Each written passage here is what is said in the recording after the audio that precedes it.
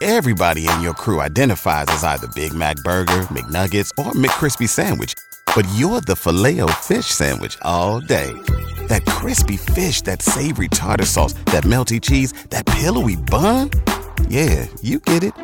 Every time. And if you love the Filet-O-Fish, right now you can catch two of the classics you love for just $6. Limited time only. Price and participation may vary. Cannot be combined with any other offer. Single item at regular price. Ba-da-ba-ba-ba. Creighton and UConn tonight in fierce athletic competition at the Chai. 7:30 tip. Pregame is at 6 and tickets are somehow still available. So if you're thinking about going, you should go. UConn became the first unanimous number 1 in the AP men's college poll this season, while Washington State jumped back into the rankings at number 21 to end a 302-week drought that stretched back to the 07-08 season. The Huskies remained atop the poll for the 6th consecutive week after they blew out DePaul and then blew out Marquette over the weekend. They received all 62 first-place votes, scooping up the other 16 that Purdue got when they lost to Ohio State Sunday. The Fighting Flans fall at UConn 73-53. The game was tied at 31 at halftime. The loss snapped the Blue Jays' 11-game win streak, moving them to 21-4 on the season, 12-3 in the Big East. UConn climbs to 22-5 overall. They're 15-0 in conference play. They're good. The big story this morning. Can I? So watching that game yesterday, which we like 11 a.m. basketball. I enjoyed it. I think Creighton is right. Has been primarily ranked right where they should be this year. They're 20-25. UConn is right where they should be ranked. 13-17. Now the athleticism really showed up in the third quarter when UConn increased their defensive intensity, and you don't have Beckers, you don't have Edwards, but the gap between UConn and Creighton is still there. Yep. And UConn, of course, to the rest of the Big East in women's basketball. But this isn't like an elite UConn team because there is a big-time gap, in my opinion, between South Carolina and where UConn is. It's UConn's at the top of that league, and if you are able, you've got to be almost perfect to beat UConn in this league. Yeah. When you don't have the kind of athletes that they have, and that's what happened yesterday. You can only go so far, and all of a sudden people are guarding you and taking away your outside game, and you start inside out. Then it's the dirty snowball and then effect. Things go south. Yep. At least it was better than the first meeting. There's that. Thankfully, they don't have to play them again unless they play in the Big East tournament. And anyway, the big story this morning, the Nebraska rifle team qualifies for the NCAA championships as the NCAA announced that 8-team field yesterday. They will face off against West Virginia, TCU, Air Force. It makes sense. Air Force would be good at shooting. Kentucky, Alaska Fairbanks, of course. They're a wagon. Ole Miss and Navy. Those championships will take place, fittingly, in beautiful Morgantown, West Virginia. Shout out Morgantown Brewery. Great burgers, too. Friday, Saturday, March 8th or 9th. Nebraska will make its second straight appearance under Coach Mindy Miles and 20th appearance since becoming a varsity program in 1998.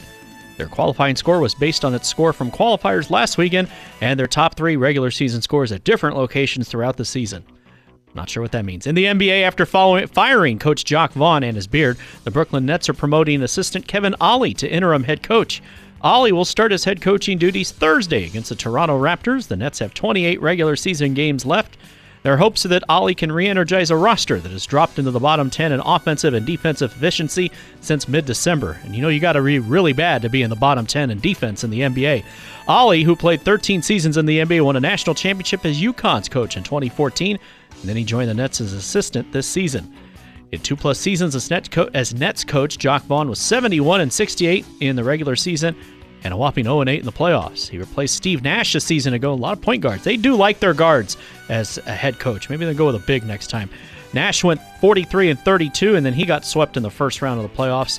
So really the bar is we just win one game in the playoffs and you're a success. And finally, St. John's coach Rick Pitino said yesterday that he stands by criticism he leveled at his team Sunday night after the Red Storm blew a 19-point first-half lead in a 68-62 home loss to Seton Hall. The Hall of Fame coach and restaurant fanatic in his first season at St. John's didn't hold back during a post-game news conference in which he questioned his players' toughness and mentioned several by name in case they got confused who he was talking about while describing their athletic shortcomings.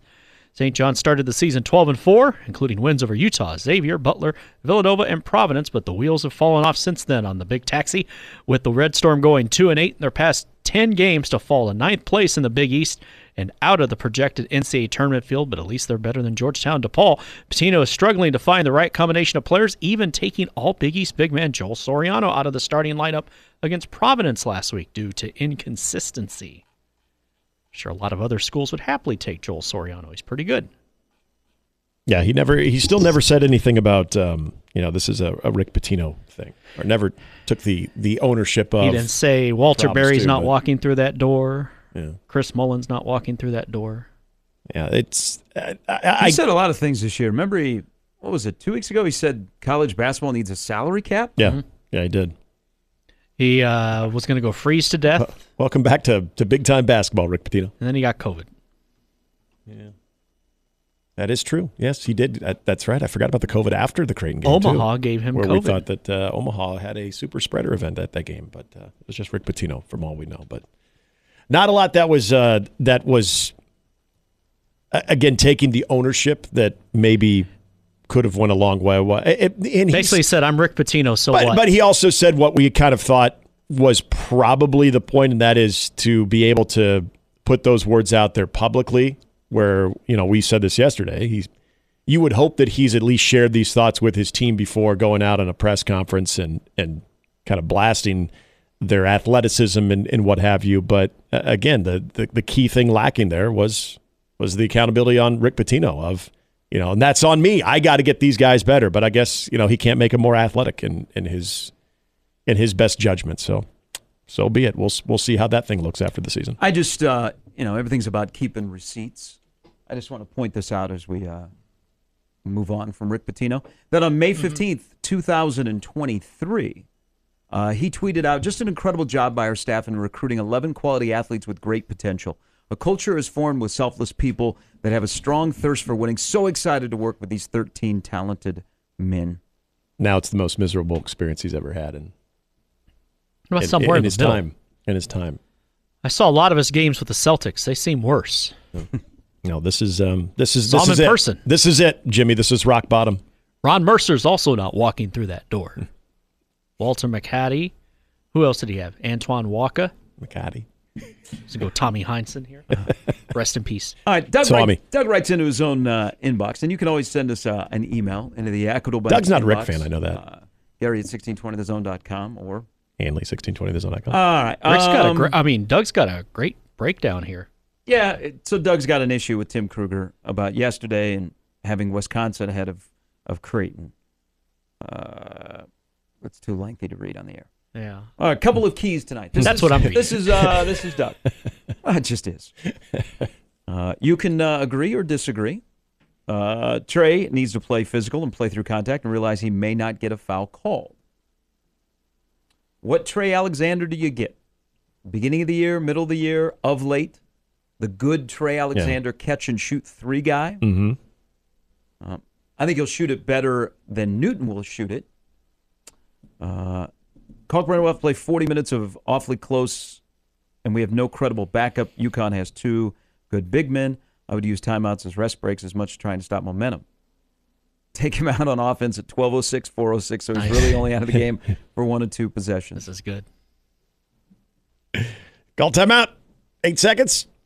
It's like you have like a window there between like 12:06 to 12:12. All right, get him out. Rely on the media timeout. Now, That's a strategy. I think the biggest thing, and he's right. You have Johnson and Klingon are two great combos. Now, Klingon only plays a little over 20 minutes a game, but they use him and Johnson really, really well. And Klingon is great in drop coverage. The thing I've been impressed by Donovan Klingon is his ability to run the floor. Yeah, he gets down there. He can move, but in drop coverage he's really, really good. And then Johnson is a different element, so they have that covered. Thing with Kalkbrenner tonight with me isn't necessarily getting in foul trouble because Creighton doesn't foul. And he doesn't, especially. He had 5 field goal attempts in their first game. 5. Ryan Kalkbrenner in a high-level major basketball game had 5 field goal attempts. And you can get Klingon in foul trouble. That's the other thing about the difference between Kalkbrenner and Klingon. You can get him up in the air. You can get him in a vulnerable position there, too. So this is where I do hope, and again, this is where I trust that Mac in this offense, they will understand that it needs to go through Kalkbrenner, at least early on, to see what you're getting. And see what Kalkbrenner's bringing too. Is he getting some looks? Is he getting some shots? And you're opening up everything else. You get Ashworth involved, Trey involved. Baylor obviously is always going to be a factor, but that to me is a big time head scratcher there in a game like that. And again, it wasn't a game that all of a sudden UConn was just blistering them offensively, that it just got away and they had to kind of change what they wanted to do. I mean, it never was that type of game. That game also, Clingan had just he just started to come back. And he was coming off the bench. Now he doesn't play a lot. So 4 times in his 60 games in college, he's only played 25 or more minutes. So they get the most out of him for 20 minutes. Mm-hmm. Here's the thing that has added to Clingan, and Clingan's a first-round guy. So Castle, Alexander, Clingan are all first-round guys. Yep. Shireman, Caravan, and Spencer are all second-round guys. There's 6 NBA guys, in my opinion. I don't know how you feel about it, but that's how I see it in this game tonight. Is Clingan is starting to score. Mm-hmm. So that's scary because he's elite drop coverage on defense. He plays that part of the floor really, really well, and he just eats up the paint. So Kalkbrenner's going to have to be active. And my God, if he's only taken 5 shots again tonight, just send out the tweet, UConn basketball, get on the plane and go home. Yeah. But Clingan's starting to score. So he's been in double figures 3 of his last 4 games, and they really haven't needed his offense. But now that they've added to that, it's just another element to UConn is not just good, folks. They are scary good. They could have an off night. They could get beat by a team that plays better than them. But man, there aren't a lot of people in the country that are able to go toe-to-toe for them. I'd love to see UConn and Houston play. Well, especially with the pace that you see Houston play at, too, and you saw that last night if you watched them or not, or if you've seen them at all throughout the year. But going back to Creighton, what they do defensively, and with their ability at times to run people off the three-point line, but also not having that ability, if they're doing that the way that I think, UConn kind of forces you to defend them, are you being able to get a little bit of that help on a guy like Clingan, especially with now him being offensively more involved in this thing too? It does. It creates, and this is where you hope that energy, and I don't think Creighton lacks it, and I don't think they would, especially at home. But how are they going to look there later in the game? Because it's going to take a lot of energy, especially if UConn is hitting some shots, especially if their guards are hitting some shots, and then Clingan's involved or it's coming right back out. Are you able to kind of sag down and then get back out there, recover that rotation, everything that you have to do to be able to basically stabilize what's a bevy of options on the perimeter, but also having a big man that can hold his own as well. That's going to be tough. I mean, Clingan is not only he's elite in drop coverage, he's great in the pick and roll. Then they bring Sampson off, and Sampson on ball coverage is really, really good, but hedging on ball screens. I mean, this is a really, really good game for basketball heads because there's a lot of game within the game. Mm-hmm. Another thing that Doug adds is frustrate Spencer, run Caravan off the 3-point line. Those are the two key guys for UConn. I think Creighton has an answer for a Newton, a Castle, and a Clingan. Not a complete answer, but at least they have somebody that can handle them. It's Spencer and Caravan that I worry about that goes off tonight for UConn. And you don't have an answer for them. Now, that's where Ashworth comes into play, that he's going to have to be really good, maybe more defensively than offensively. Yeah, and if I remember correctly, too, and even when Spencer shoots it, I mean, Spencer can drill it from 3-point range. Well, and that was the one game, too, that when they played back in Stores, that Castle's athleticism was notable. It was very notable. And, I mean, it was leading to some other looks because his penetration and then having to kind of try to stop him and then his ability to kind of get it either inside, kick it back out too, like his just dribble drive penetration too. That was evident in that matchup too. So Castle to me kind of worries me. Yeah, I think Caravan's good. The offensive part, that shouldn't worry anybody. What worries you is the defensive part.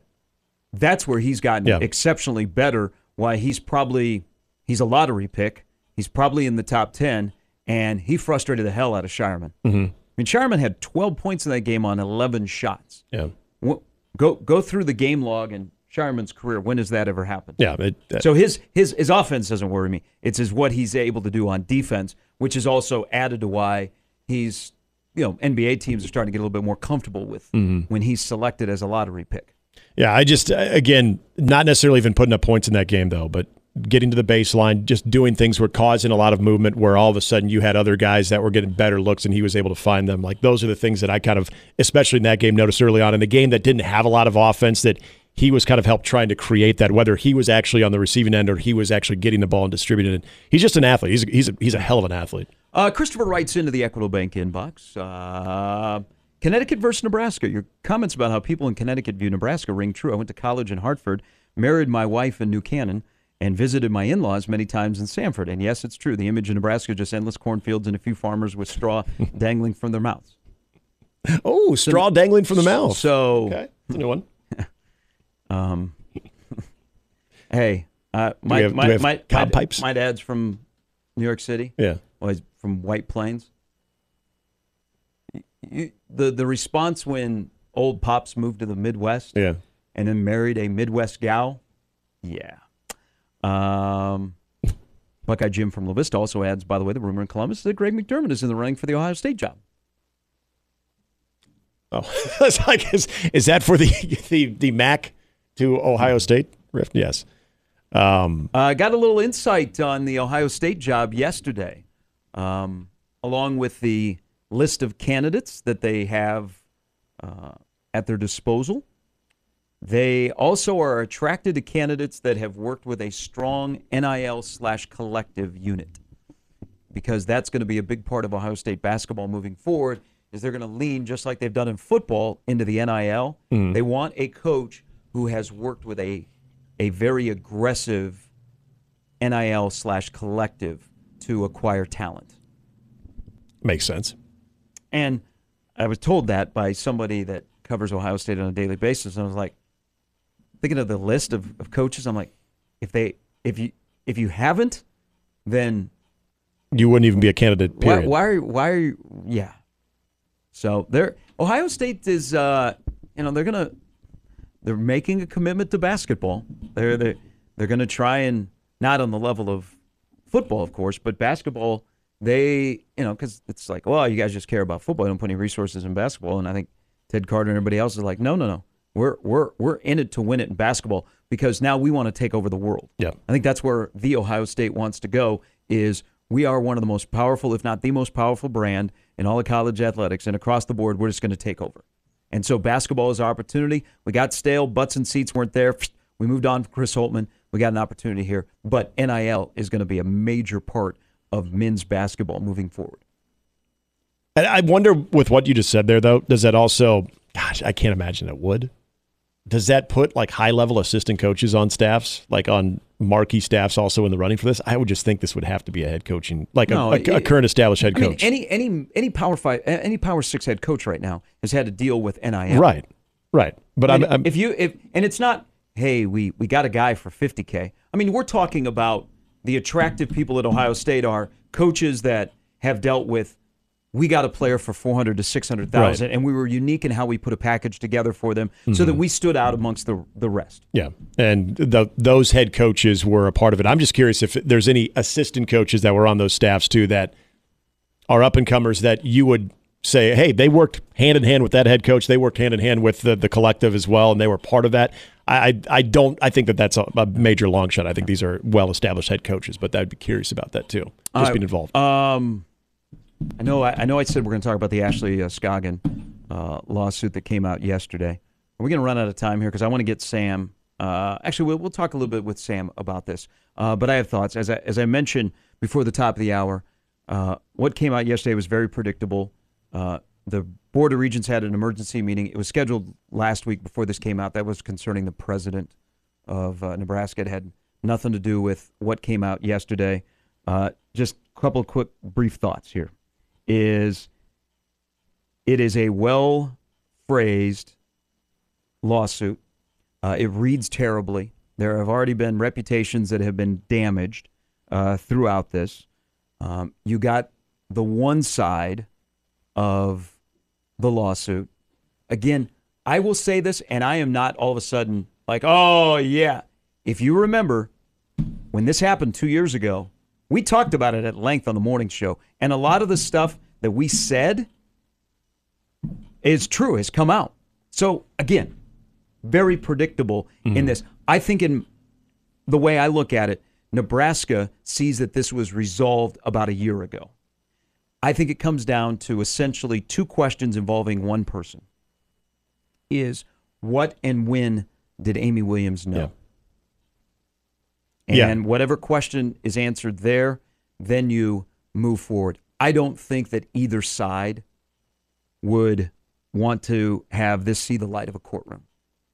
Yeah, and reading that and saying that they, hope to settle this in an actual trial type setting, I thought was also, I can't imagine that that's the end goal here. But yeah, hearing the account of Ashley Scoggins in not only Love but also Williams' husband, being out with Love and her being invited out to have drinks with him, it was kind of okay.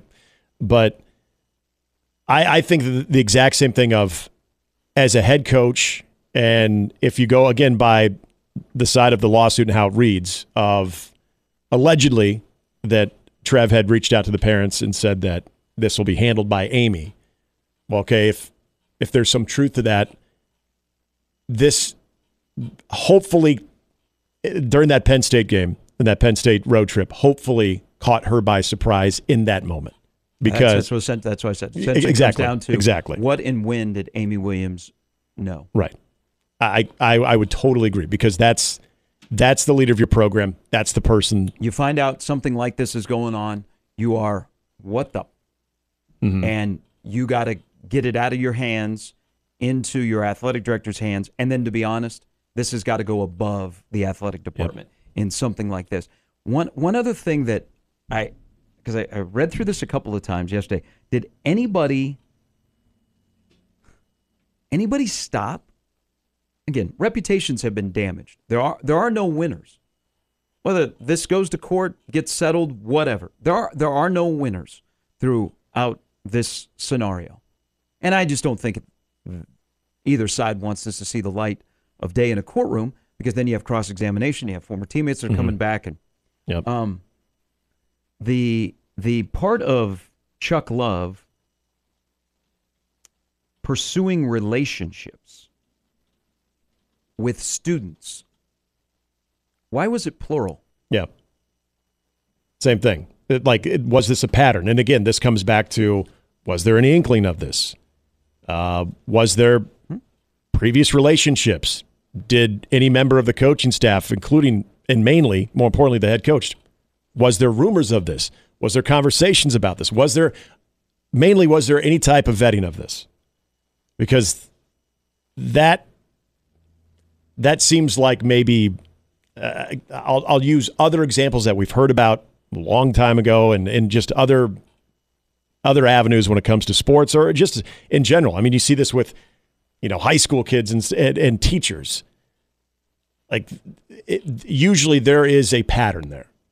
That's my opinion of it. I'd be shocked if this was the only, at least pursuing. I don't know whatever comes of it, but typically that follows with, the time you get caught isn't the only time you've done it. Yeah. Again, I don't think either side, and we just heard we heard one side yesterday. Yes. I don't think either side wants to see the light of courtroom, because will video be released? Will Snapchat conversations be released? Just when did the head coach know, and what did she know, and what do you do with that information? The part about the kangaroo court. Yeah. Now, I have a really, really hard time believing I did too. All of that. I cannot imagine that you would basically put these two people amongst the team and just let them pepper them with questions and interrogate them. Really hard time. I did too. Believing the account in the lawsuit about that. If that actually did happen, there is somebody that should not be the head basketball coach of the Nebraska women's program. But I have a hard time believing that would happen. Just, I don't know. Again, I don't think this sees the light of a courtroom, and it's. I can't imagine any. It read terribly. It's not good for anybody in this, and we'll see where this goes. People have asked, what's Ashley Scoggins doing? She's still playing college basketball. That's at UNLV, right? All right, Sam McEwen joins us next. It's Mornings with Sharp and Hanley on 1620. Everybody in your crew identifies as either Big Mac Burger, McNuggets, or McCrispy Sandwich.